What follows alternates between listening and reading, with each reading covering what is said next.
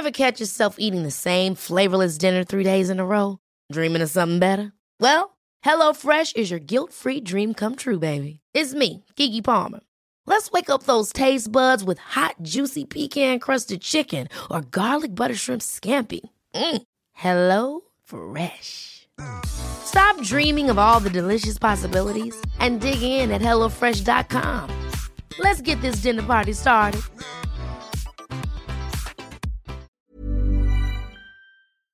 Hi, welcome to Hollywood Crime Scene. This is Rachel Fisher. Hi, this is Desi Jetikin.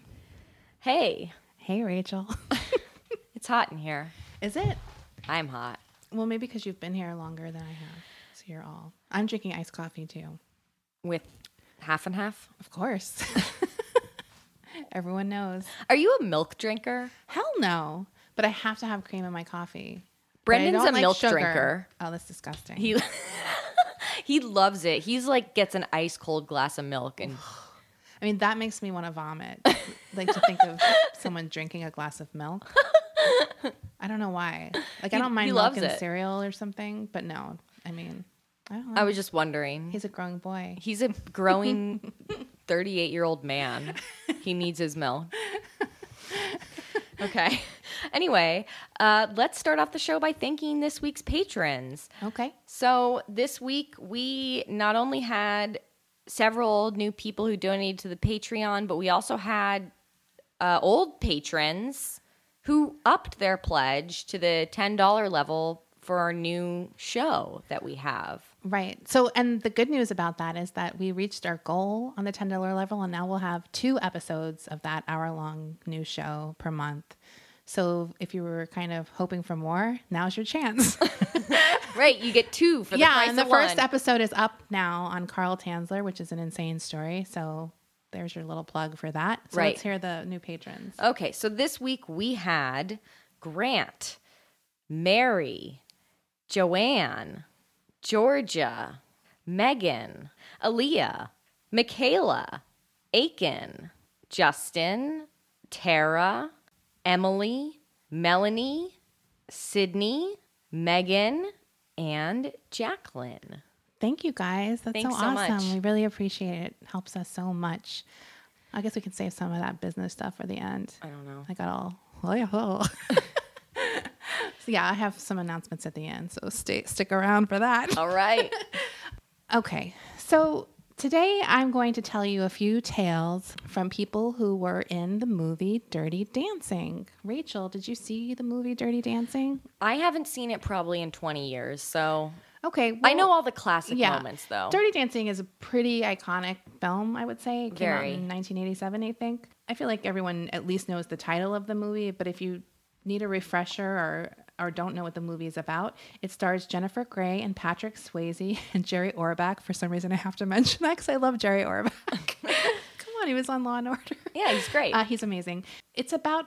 Jennifer Grey plays a character named Baby. She's basically like a Jewish girl who gets stuck in the Catskills one summer with her family, and she's at some kind of resort type place. While she's there, she meets like a hunky dance instructor who works at the resort, and that's played by Patrick Swayze. His name is Johnny. And through a set of circumstances, they become dance partners. I'm going to get a little more into the story of how that happened in one of my stories later. So they fall in love, and there's like a big dance number at the end, and I've had the time of my life. Plays. There's a lift. The lift, the whole thing. It's like a big summer movie, and I think it did come out in the summer of '87. Right. It was a huge hit.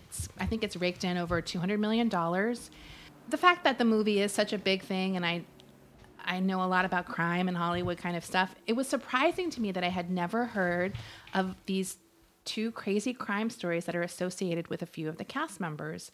So I want to thank our Facebook group member, Beth Ann. She's the one who kind of shared some of these articles with me, and then I found a bunch more stuff, and it was kind of shocking to me to read them because they're kind of crazy, especially the second one I'm going to get into.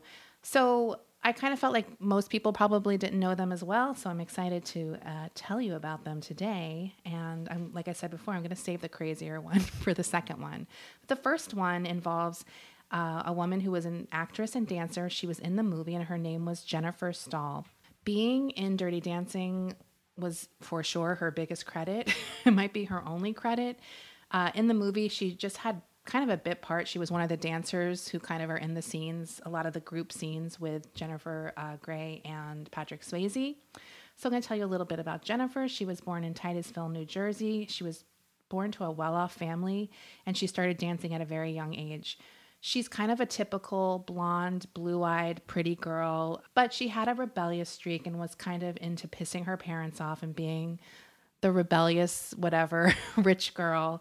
According to a friend who had known her for most of her early teens and early 20s, named Heather Gerdes, Jennifer also would dabble in selling pot on the side in addition to her love of dance and acting.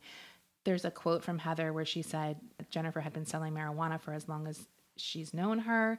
She felt she had to do everything illegal. She wanted to have fun all the time, but she secretly also wanted to be a star. I'm sorry, I love that kind of quote. Well, it's like, I doubt it was very secret, right? Like, who wants to be a star and kind of keeps it close to the vest, right? Like, look, we know all the kids who are those precocious little shits who want to be right. stars. It's not like they talk about it, but they have very good posture and they're like da-da-da-da, like whatever. So in 1986, it was actually Jennifer who told Heather about an open call for dancers for a movie that was about to start filming called Dirty Dancing. Both of them got the gig, and as I mentioned before, they were kind of back down dancers in these big scenes. The producer of the movie, a woman named Linda Gottlieb, referred to Jennifer as the girl with the blonde ponytail that flew back, just so you get an idea of how extra she was. And I don't mean extra and like extra, I mean like extra on a movie set extra. That's how, she was not very... Linda also said that a lot of these kids were basically hired because they could dance and they were cheap. So besides her minor appearance in Dirty Dancing, Jennifer also had a lot of forgettable roles in other movies, and one that stood out to me was a movie called I'm Your Man, in which she played Woman with Professor Bob. Sorry. Wait, so her character was credited as being lumped in with a different character? Yeah, Woman with Professor Bob. That's I have sad. no idea what this movie is or who Professor Bob is, but I don't like him. For some reason, he seems like an asshole. Bob. Sorry. Professor Bob. Professor Bob. Excuse me. Excuse me. Like, if you're a professor, wouldn't you use Robert? I'm sorry. Or your last name? Right, Professor Bob. It just seems like a little shady to me. So when her career in Hollywood basically kind of fizzled, she moved on from acting completely, which is good because I love when people give up their dreams of pursuing an acting career. This is It's always Desi. This is Desi directly shading me in my own home right now. Yes, I'm still a member of the union. I still pay my SAG dues. Please. She just wants the screeners. Come on. It's worth it. No. So, she gives up acting. She has some ups and downs in her personal life. She got married and divorced. She's still kind of on the outs with her parents. But she ends up getting an apartment above New York City's famed Carnegie Deli. And it was there that she installed a low-budget recording studio in one of the rooms that she had, and she began a singing career. One of the articles I read, it said she had a CD that was sold in Japan, which is like hilarious to me because, like, remember the days when someone had a CD? It was like a big deal. Well, this was like the mid 80s and she had a CD. Right. So to have a CD, it's like you had to actually like produce it and spend money. It wasn't Right. like now you burn it on your laptop or Right. or like have a SoundCloud that you promote in your viral tweet. Like having a CD back then actually meant something, even if it didn't sell. And Japan was also like that market where everyone's like, oh, I'm big in Japan. Totally. Or Germany or something. So she also began selling pot again on a more serious level. And it was in this apartment that she began running a sort of drug operation, which was pretty profitable since at the time marijuana prices had escalated to like a high, like I don't know, like the market highs, but apparently at that point they were at a real high. And she would routinely have about $10,000 worth of pot in her apartment at any given time. Damn. And that's just for like a medium level dealer. There was no arrest record for her in New York City. She had never been arrested for dealing drugs, but she was listed on a watch list for people who were traveling to areas like Puerto Rico and Barbados, where I guess they would buy weed, and she was on some other sort of list about areas where heavy drug trafficking were happening in New York City. On May 10th, 2001, This mid-level drug enterprise went next level. Jennifer was at her apartment hanging out with Anthony Vader, 37-year-old hairstylist who worked for movies and the soap opera Guiding Light. He was there to cut Jennifer's hair. She also had some friends over, Rosamond Dane and Charles Hallowell. Both were 36, and they had just arrived from Virgin Islands, where they were living. And they were going to a wedding in New Jersey, and a man named Stephen King, who is described as being an accomplished trombonist and a bodybuilder, which I found to be a very odd combination. No offense to Mr. King. I just want to say something that just reminded me. One of the worst @replies I ever got in my life was from a trombonist. Oh, wait, I remember this, I Remember think. this? Yes.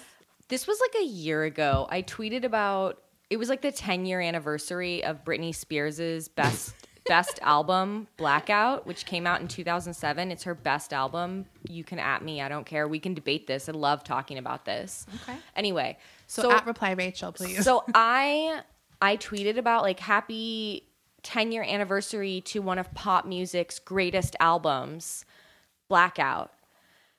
And this straight man got in my mentions, and he was fucking furious at this tweet. He said, "Oh, so you think just because you've been sexually assaulted, you have an authority to talk about music?" And you're like, yes. Yes, I do. That was literally what he said. This guy was so enraged that I was praising a pop music album that I didn't even say it was the greatest pop music album He was of all like, time. look, I've been kind in the past because I know you've been sexually assaulted, but this is a bridge too far. I have never seen a guy more angry before than this guy was. And so I was like, I don't remember what I said to him, but he was like, I played the trombone and the classical guitar. Ugh. And I was like, yeah, but do you make fucking bangers like Britney Spears? Yeah. No. Have you ever recorded Toxic? Right. like, hello. No. So I just that reminded me, but he was a trombonist, and up until that point, as you had no ill feelings towards trombone. No, players? I love trombonists. I love bones. I grew up listening to ska music, so obviously I love trombonists. Okay, but this Rachel. guy was okay, Rachel. Look, just because you've been sexually assaulted doesn't mean I'm going to accept that you love ska. Don't at me. No. So Stephen was actually in the apartment because they were going to work on some music together. Right. And this is sort of a bad thing to say. He did arrive with a guitar to this little get together, but I don't think we should hold it against Stephen because okay. So about 7:27 p.m., two visitors approached, kind of buzzed in, and Miss Stahl buzzed them up, and she opened the door to them, the men. And according to Vader, who was the hairstylist, he heard Jennifer say, "Sean, what are you doing here today?" So obviously she knew one of the men. I mean, she buzzed them up, so it wasn't like, she didn't know them. Once the two guys came in, Sean immediately ushers her into the recording studio room, and his companion took Mr. Vader and Mr. King, lied them down on the floor, and began binding their hands and feet with duct tape. According to Vader, he could hear Jennifer in the next room saying, "Take the money, take the money, take the drugs, don't hurt anybody." And then he heard a single shot while his hands are being bound with duct tape. The man who was duct taping his hands said to the man in the recording studio, "Why did you have to shoot her?" Rosamond Dane and Hallowell, the couple, they came out of a third room and were ordered to the ground, and they were also duct taped hands and feet. The senior investigator, who the crime scene investigator, said that Mr. Vader heard a quick boom, boom, boom, including a shot that hit him in the head. That is always like the creepiest fucking thing to me, when someone says they hear a bang and it's actually them getting shot in the head. Right. That's like crazy it's to chilling. me. That, yeah, isn't it chilling? It's like chilling. I'm always freaked out, and I've heard that in maybe some of the stories we've covered. Yeah. But I've definitely heard it before where they hear a loud bang in their ear, and it's like, you just got fucking shot in the head. Like, Right. It wasn't like someone dropped a pot in the kitchen. Like, that is like creepy to me. It's so creepy. The male of the couple and Stephen King, not the writer, they died instantly. So that's why Yeah. I don't want to mock Stephen too much. And Miss Stahl died within a few hours after being shot in the head as well. The two survivors of the incident probably survived because the gunmen were doing this really, really fast and not like prepared to do this clearly. So they basically lied them down on the floor, shot them in the back of the head, but they like moved and were like, you know what I mean? They kind of did it really sloppily. Yeah. And kind of, it was a rush job. So as I said before, the hairdresser, Vader, he actually calls 911 to report what had happened to them. So he's giving all these details to 911 operator. That's why there's such a clear idea of what happened during this incident. So, I mean, basically, this is like a New York City street, a very popular area. This is happening while like people are walking around down on the street below. On the scene when the police came, there were 6 pounds of marijuana still there, psychedelic mushrooms, and about $1,800 cash in a suitcase. So they didn't even get everything that was there. The police basically immediately suspected that someone knew she had this cash drug business at her apartment, and it was a robbery that was either gone wrong or always planned that way. They had a surveillance camera in the apartment building that apparently these 2 guys had no clue about because they had very sharp images of the 2 men who came to the apartment building. And they also had fingerprint evidence on the scene. I think that was on the duct tape. There was like the guy's fingers. So this was a very sloppy job. Right.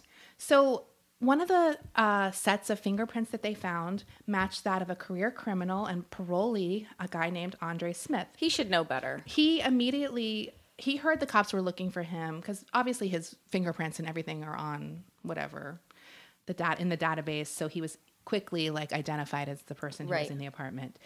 So when he heard police were looking for him, he immediately turns himself in. He initially denies that he had any role in the crime, but shortly after being taken in and questioned, he basically copped to everything. He did that because they're like, we have your fingerprints, basically. So he kind of denied it until he realized that they had physical evidence.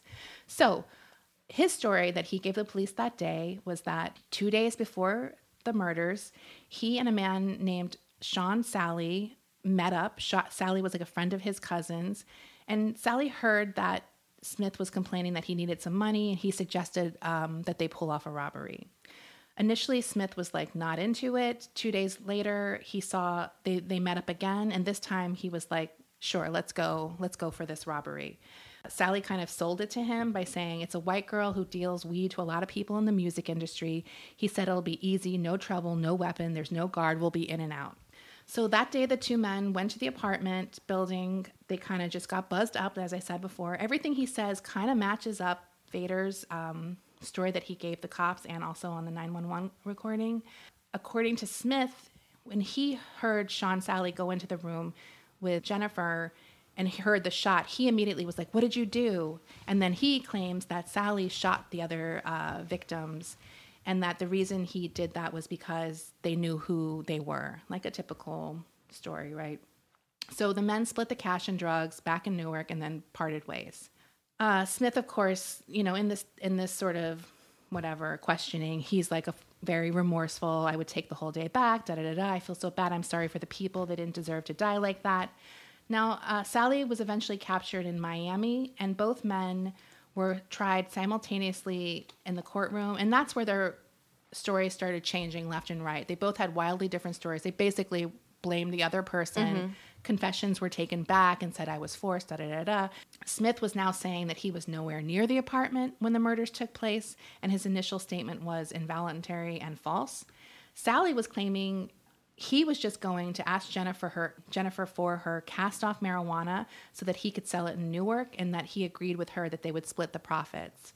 He said it was Smith who brought the gun along for no reason after he had told him there's no need to have a weapon, and that it was Smith who kind of started the whole chain of events that led to the murders. The saddest testimony for me, like when I was reading some of the courtroom proceedings, was from Rosamond Dane. She testified that her friend Jennifer, like when she buzzed the 2 guys up, immediately had second thoughts and actually said, I don't think I should have let him in. So as they're walking up, she had already had like this thought that maybe it wasn't a good call, which is so sad to me. Like, yeah. So she said that also that when she was lying there bound, one of the guys saw her eyeing the front door, and that Sean Sally actually said to her, don't even think about going there. He ordered her to get her head down, and she was begging him for sympathy, and she even said that she was pregnant, which was a lie. But it kind of reminded me of like Sharon Tate. Like this story kind of has like a vibe for me because there's multiple people And just like the idea of someone saying, because I remember Sharon Tate was like, I'm pregnant, like, Right. just like, let me, like, do you know what I mean? Like, Yeah. I don't know, it kind of struck me as similar to that, even though there's obviously tons of differences. It's just so sad to me. Like, It's so sad. the two men were found guilty of second-degree murder and were sentenced to life in prison. They won't be eligible for parole until like 116 years or something like that. Yeah. And I just wanted to point out that the men, I told you all the things that were left behind, they left the apartment with $1,000 in cash and 6 ounces of marijuana. So they killed 3 people and almost killed 2 more for Right. that little amount of money. I mean, that's a typical thing, I guess, like where you're like, you just killed someone for $32 in the register? Or like, Right. It just made me think like, ugh, like, well, come on. Like, What a sad story. the second story involves a bigger player in the Dirty Dancing canon, or whatever you want to call it. He is an actor named Max Cantor, who you might remember as piece of shit Robbie Gould, the one who knocked up Penny and blamed it on Johnny. And he was also the one who was trying to bang Baby's sister. He kissed Baby's dad's ass and then got busted in the end. Do you remember that scene where the dad gives him money for like Yale or Harvard? And then he's like, oh, and thanks for taking care of Penny. And the dad's like, whoa, I thought that was Johnny. Like, it was like the guy didn't even realize. Right. Like, so he had a pretty big part. Like, he set Yeah. off the whole chain of events, basically. So fuck you, Robbie. You were definitely the type of cute Jewish boy I would lay myself onto the altar for, you shitbag. Like, I hate you, and I hate that I want to fuck you, Robbie. Fuck you, Robbie. So Max Cantor is probably not as bad as Robbie, but he's just as cute because he played Robbie. So I was pretty excited. So Max Cantor was born May 15th, 1959, and he was kind of born into a showbiz family. His dad was a theatrical producer named Arthur Cantor. I briefly looked it up because I knew Rachel was going to be like, what shows did he produce? And I couldn't find what he did. Like, I mean, I gave it like a few seconds. I looked up his Wikipedia, and then I looked up International Broadway Database or whatever. Maybe they were little shows in the Catskills, Desi. We I don't know. know, but well, Rachel, this guy was loaded. So I figured they had to be like at least like Hello Dolly or something, like one something or other. Like I said before, he grew up very privileged. He lived in the infamous Dakota apartment building in New York City, and he had his hair cut as a child by Vidal Sassoon. What? I know. So he had to have produced some big, or maybe it was like the producers where he was constantly producing things and then having them fail, like a scam. I don't know. I'm completely debasing Arthur Cantor's memory. I'm sure he's a very nice man. So Cantor kind of began acting on an unprofessional level, like at camp productions and like school stuff. But he got more serious about it when he attended Harvard, and he eventually graduated from Harvard in 1982. His first big role was in Dirty Dancing. And after that, he starred in a movie called Fear, Anxiety, and Depression, the early name for Twitter. No, I'm just kidding. But bump. Sorry. It wasn't as catchy, I guess. There's never been a faster or easier way to start your weight loss journey than with PlushCare. PlushCare accepts most insurance plans and gives you online access to board-certified physicians who can prescribe FDA-approved weight loss medications like Wegovy and Zepbound for those who qualify. Take charge of your health and speak with a board-certified physician about a weight loss plan that's right for you. Get started today at plushcare.com/weight-loss. That's plushcare.com/weight-loss. plushcare.com/weight-loss. This show is sponsored by BetterHelp. I have had a really stressful year with work and family stuff, and I know I'm not alone when I say I tend to push that stress down in order to get what I need done, and that only makes things worse. We all carry around different stressors, big and small. When we keep them bottled up, it can start to affect us negatively. Therapy is a safe space to get things off your chest and to figure out how to work through whatever's weighing you down. In the past, therapy has helped me navigate many situations, from helping me to set boundaries to just becoming the best version of myself. If you are thinking of starting therapy, give BetterHelp a try. I love that it's entirely online, so it's convenient, flexible, and suited to your schedule. You just fill out a brief questionnaire to get matched with a licensed therapist, and you can switch therapists anytime for no additional charge. Get it off your chest with BetterHelp. Visit BetterHelp.com/HCS today to get 10% off your first month. That's BetterHelp, rocketmoney.com/HCS. I'm the queen of starting a free trial offer and forgetting to cancel it, oftentimes being charged for months for something I'm not even using. If I asked you how many subscriptions you have, would you be able to list all of them and how much you're paying? If you would have asked me this question before I started using Rocket Money, I would have said yes, but let me tell you, I would have been so wrong. I can't believe how many I had and all the money I was wasting.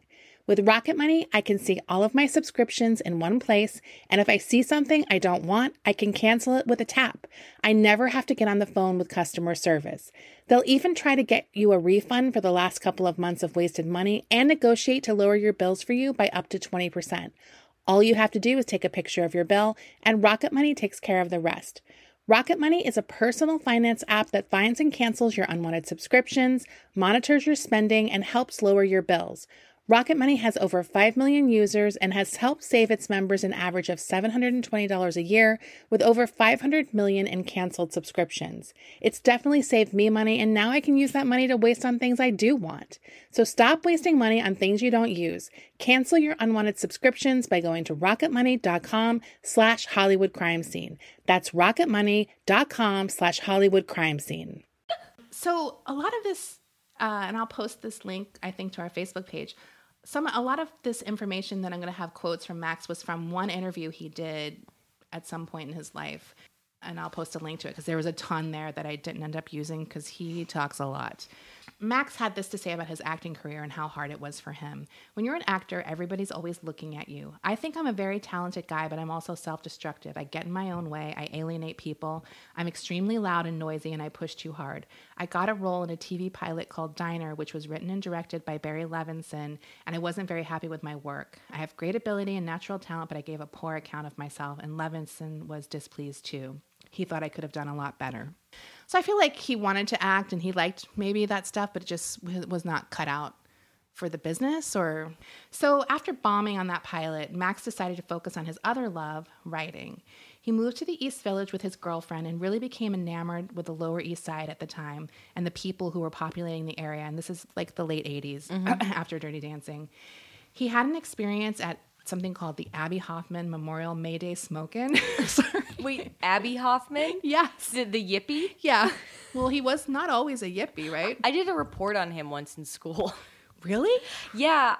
Didn't he murder his girlfriend at some point? Or was that a different guy? Oh, I'm thinking of a different guy. It was in that group. I'll tell you what this event was about, but it's basically people getting baked and handing out joints. He met a guy there named Mickey Cesar who called himself the Pope of Dope. And he's actually walking around in some sort of Pope costume. And he had an early marijuana delivery service called Dial a Joint. So dated, but ahead of its time. Dial a Joint. Max was blown away by this colorful cast of characters and surprised no one in journalism was really writing about this scene. He became obsessed with the hierarchy and who the leaders were.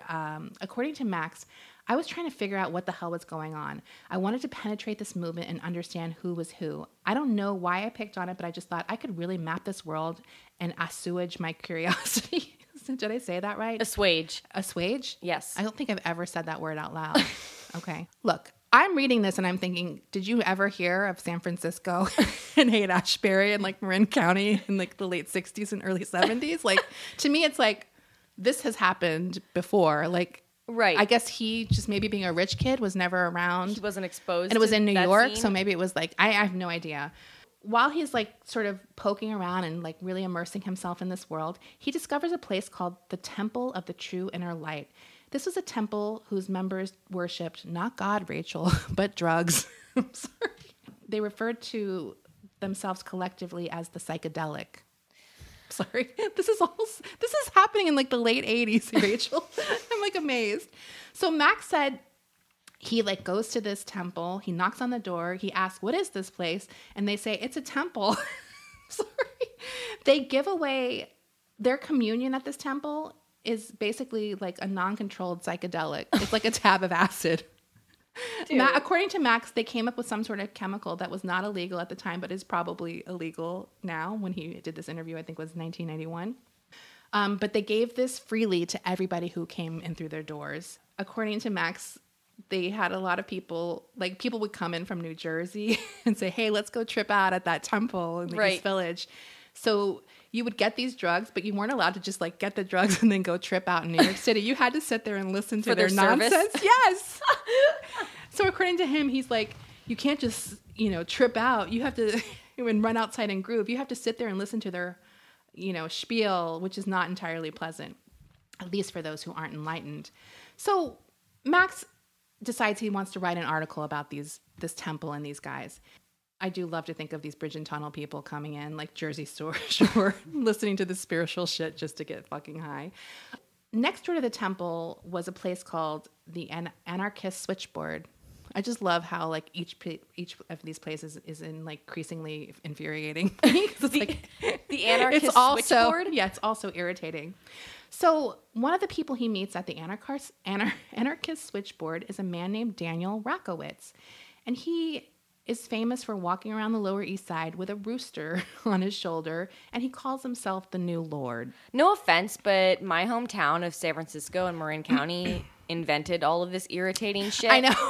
When I'm reading this, because I am well versed and I know people and I have family from San Francisco and I go up there all the time. Right. So I know the area. You get it. Like, I get it. So for me, when I'm reading this, I was like, what? Like, come on. So Max decides he'll use Rakowitz as a source on this expose he's going to end up writing for the Village Voice. He asked to interview Rakowitz about this, area and the movement. And of course, Rakowitz is a raging narcissist and surprise agrees to be interviewed. The New Lord gives Max his beeper number. Classic. I mean, you can't really claim to be the New Lord and have a beeper. I just have certain rules that I didn't know I had until I hear them. I'm like, no, that's not something that goes together. I'm sorry. So they make plans to hook up for this interview. Max describes David as being an outrageous personality, amusing and personable, and he's always burning a fat one. Like, this guy is literally always smoking a joint. Surprise. So they set up the interview, and David shows up at Max's apartment with his bike and his rooster. Sorry. So obviously, I'm further enraged. How big is the rooster? I'm thinking also he must have a small New York City apartment. He's coming in with a bike and a fucking rooster. I mean, come on. Can you imagine the neighbors that have to live next to him and he has a fucking rooster? Isn't the rooster the thing you don't get because they cock-a-doodle-doo? So Max begins to interview him about the temple, and according to Max, he immediately launches into this fucking insane spiel. This is a quote from Max. The New Lord told me he was going to be elected president in 1996 and he was going to take all his enemies and he was going to kill them. He was talking about killing the cops. I asked, do you sell anything else besides pot? And he said, no. In fact, I'm organizing people to rob and murder and make disappearing persons out of heroin and cocaine dealers and so on and so on. He said all of this with a big smile on his face like he was kidding around. I laughed. I said, that's some pretty explosive shit there that you're saying, some pretty inflammatory shit. He said, well, I said the same thing to Mike Taibbi on Channel 2 News. Wait. Sorry. Not Matt Taibbi. Oh, okay. By the way, I thought the same thing. It wasn't until the fourth time I was like, oh, Mike Taibbi. I have no idea if they're related. What? They taped me November 7th. Then he goes on a rant about his birthday and November 7th, numerology, BS, why this and that and yada, yada, yada. This is all means he's divine. This is classic narcissist shit. Right. He also carries around with him at all times in his knapsack with his rooster a copy of Mein Kampf. He claims that he's carrying this book around because it has evidence of the supernatural within the book. Mein Kampf. Yes. And here's what he says. There's a picture of a cow head coming up with two horns, and if you turn and rotate the pictures 90 degrees, you can see it turns into a picture of me. I'm walking towards you, and there's a blonde-haired woman walking towards me, and as I come towards you, you can see my nose and eyes and my hair and my beard and my coat and my shirt and my pants and my zippers and my knees and da-da-da-da-da-da-da. I have dog paws, and if you rotate the picture again, we turn the picture of a dog looking like a German Shepherd, and dog spelled backwards is God. I'm sorry. Isn't that like a bumper sticker? Honestly, it's like some annoying dog lover's bumper sticker, right? That's what I'm saying. He should sue whoever made that bumper sticker. So Max is like, well, I want to see this. Show me this picture. Right. Of course, David starts kind of well, you have to look at it for 20 minutes. And sometimes people don't see it, but it's evidence of the supernatural. And Max is like, well, let me see it. Let me see it. So he pulls out Mein Kampf and starts opening up. He says to him, and if anything happens to this book, I'm going to have to kill you. I'm sorry. So Max at that point is like, you know what? Like, I don't want to see anything. I don't want to, touch the book. I don't want to be accused of destroying the book. Like, he kind of recognizes, like, I need to, like, just move past this right now. I don't need to see the evidence of the supernatural. He's getting really alarmed at this point. At this point, when he's, like, backing off, of course, David is like, no, you have to, like, I want you to see it. Like, it's like a crazy person where they, like, want to manipulate you when they see you're falling against it. They're like, we'll try a new tactic. Like, right. And David's like, well, what if I accidentally spill a Coke on it or something while I'm drinking it? And he's like, well, if you accidentally do that, I would have to kill you. So it's just like this, like, crazy thing that's happening, this back and forth. So Max is just like, you know what? I think I'm done with the interview. Thank you so much. Like, he wants to get this crazy person out of his house at this point. So he gets him out of the house, and they don't see each other. Less than a month after this interview that Max had in his house, he opens up the Daily News and freaks the fuck out when he sees a headline. The headline is a picture of David Rakowitz, and the headline reads, "The Butcher of Tompkins Square Park." Okay. So here's what happened, Rachel. This is really crazy. I don't know, trigger warning possibly. But why are you listening to this show? You know it's going to get grim. So on September 18th, 1989, Rakowitz, who at the time is 28 years old, leads police to a baggage room at the Port Authority bus terminal. Inside this baggage room, he has a 5-gallon bucket filled with kitty litter and chlorophyll-scented pellets. Inside of all of this was a 15-inch carving knife, a human skull, and bones, and that was all that was left of whatever this person was. And that person was Monica Beerle. I don't know how to say her name. Beerle? Beerle? She's Swedish, or Swiss. She was a 26-year-old Swiss woman who recently moved to New York on scholarship at Martha Graham School of Contemporary Dance. And like Max, she was also kind of drawn to this seedy Lower East Side scene that was going on at the time. And she's kind of like, you would not think she would be part of this scene. Like I said, she's at Martha Graham. She's like a dancer and sort of an elegant woman. She doesn't look like the type who'd be hanging out with like the riffraff like us. She starts working at a place called Billy's Topless, which I've been to. It's like a strip club, but it's not like a Scores. It's like definitely like an old school kind of dive bar strip club, which I like. So she's dancing at Billy's Topless, and then she's, getting into drugs as well. In early August of that year, she and Rakowitz meet in Tompkins Square Park. They share a joint on a park bench, and within like days, they are living together in an apartment on 9th Street in Avenue C. Rakowitz and Beerle had been together for a few weeks when on August 19th, she vanishes.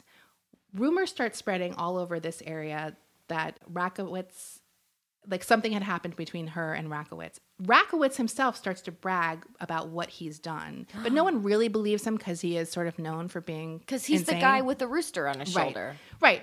Obviously, the police finally come and talk to him, and that's when he leads them to the Port Authority bus terminal. So here's what Rakowitz tells the police when he's finally taken in for this murder. He said that Monica had ordered him out of the apartment, and in a rage, he hits her in the throat with a metal rod hard enough to kill her. Using the kitchen skills that he had learned when he was a part-time cook, he took a wood saw and cut off her head, drained her blood out of the head, and boiled her head in a huge pot.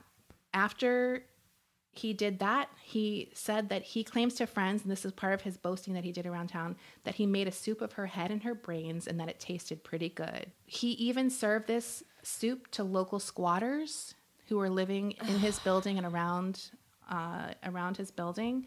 And one of the squatters claimed that when he ate the soup, he found a human fingertip in it, which I guess he thought maybe could have just been a cutting accident or like whatever, but probably was not. This is from the interview with Max. For weeks, they were saying that he cut up this woman and fed her to the homeless people. It was a horrible story, but I believed it. It added up. It made sense to me. It wasn't just like he was pulling your leg. People were making jokes about it, but it definitely happened, and there was not one word about it in the media initially. This murder had been committed, and no one was apprehended for the crime until a month after she went missing. So all these people are talking about this for a month. It kind of reminded me of Michael Alec, like how everyone kind of knew that something had happened, Yes. and like He was telling people too. Right. all these whisperers were making jokes about it. My God, he cut her up and fed her to us in the park. This was like 2 weeks before the murder hit the paper. They were not rumors coming up after the fact, but before the fact. By the time the case came to court in early 1991, Rakowitz had changed his story several times. In one version, he insisted that other hands had committed the murder and that he was only responsible for disposing of the body. Of course, he just also claims that he had nothing to do with any of it and just watched in horror. The trial was a fucking sideshow, obviously. Like you can imagine this type of person on trial. During his trial, he complained that his prison guards would play cruel jokes on him, such as serving him a plate of bones for dinner. In court, he threatened to squirt old urine on the prosecutor. I'm sorry.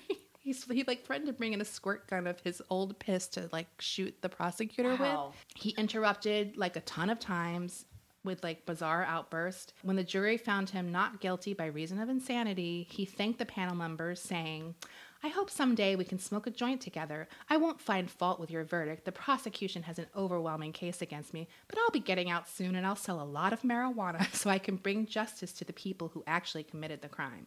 The trial lasted 5 weeks and 9 days, and he was found innocent by reason of insanity. I mean, I do think he is... he was acquitted by reason of insanity. He was sent to a criminal psychiatric center on Ward's Island. I mean, he'll probably... He's had several appeals, but he hasn't been let out. He's still in jail.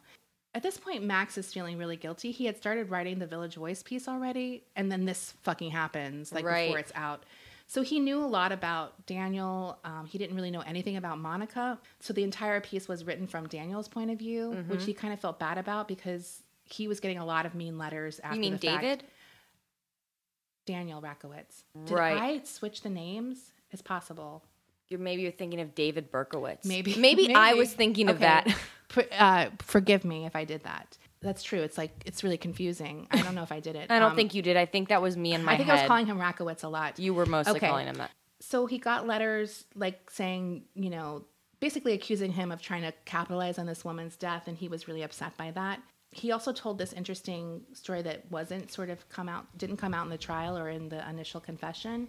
He said that Rakowitz went through great pains to yank out every single one of the teeth from her skull. And the reason he did that was obviously because of the dental records. Right. But then he took the teeth out and put them in a little sack inside the skull.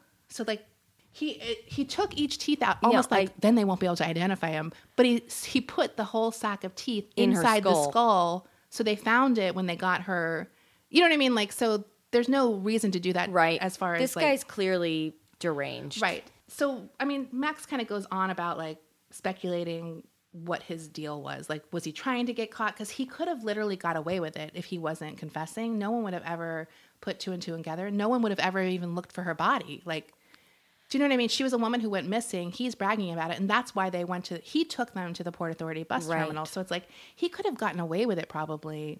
And ended up killing a lot more people. Right.